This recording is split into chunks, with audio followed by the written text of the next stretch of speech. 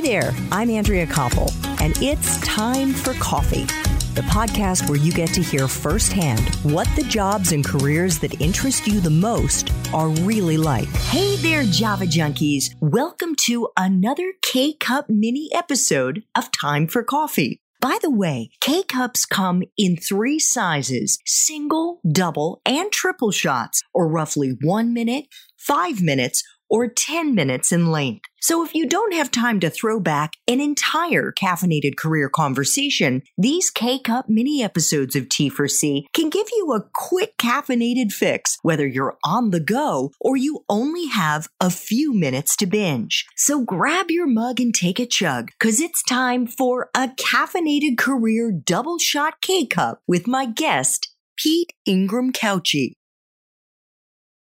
I'd like to flash back very quickly, Pete, to when you were in college. You also went to the University of Washington, just like Alexa, and you got your Bachelor's of Business Administration. And was it with a focus on international business? Yeah, so I focus on international business and finance. Okay. Did you know what you were going to do with that degree when you graduated? Okay, so if you think for 1 second that I would have thought that I would be running the world's largest summer tech camp for kids 20 years ago, it's crazy to think of. I don't even think tech camps didn't even exist when I was going to college. That wasn't even a thing. I didn't know what I wanted to do. And I know that so many college age students or even high school students, they have those fears because I had those exact same fears. What am I going to do? What I did is I did exactly what I should do. You know what? For international business, I love travel.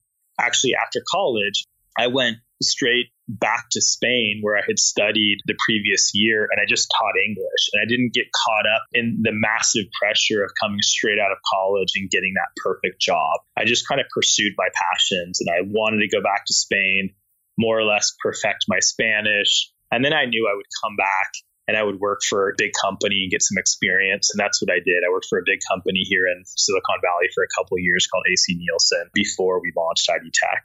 But it's just a great lesson. It all works out okay. It really does. And just to be clear, I had no idea, absolutely no idea what I wanted to do, even in college. Well, me neither. and what I've landed on as a way to think about a college major is that rather than thinking of it as the tiny house that you're going to be forced to live in for the rest of your professional life, think of it as the foundation of a professional skyscraper that you're going to be building over the course of your professional life with each new job and each new career, adding another floor in that skyscraper. What a great analogy. Well done. Well done.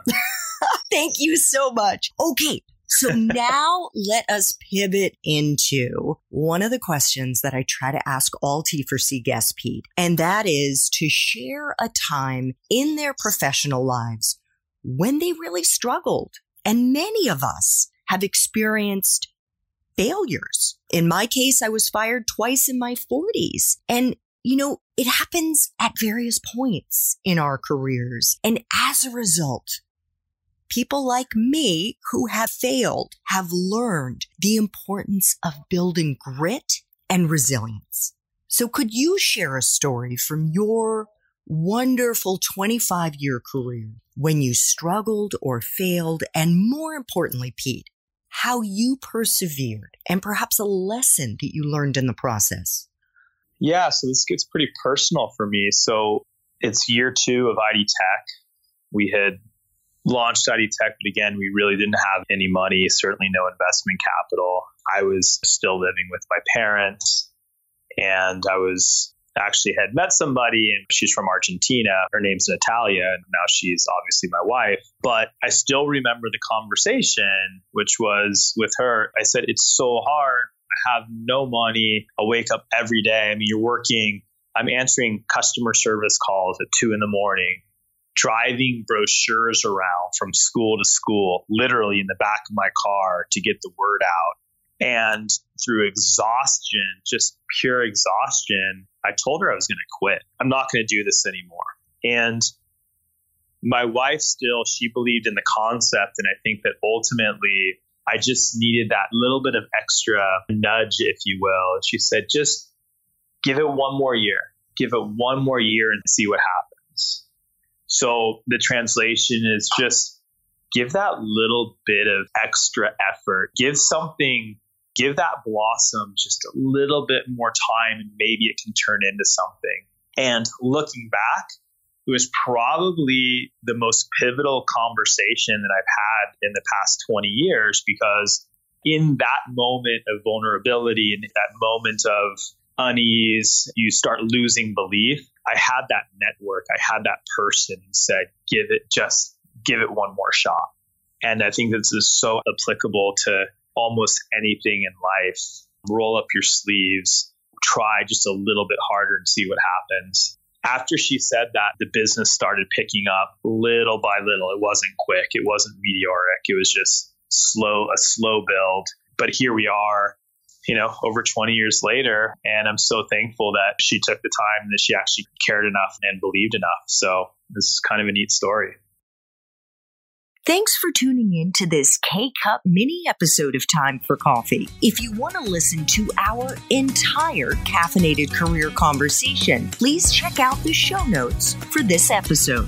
Thanks so much for listening to Time for Coffee, where the professionals in the jobs that most interest you always have time to grab coffee 24/7, no matter where you live. I have one quick favor to ask you. Remember to rate, review, and subscribe to Time for Coffee. Thanks so much.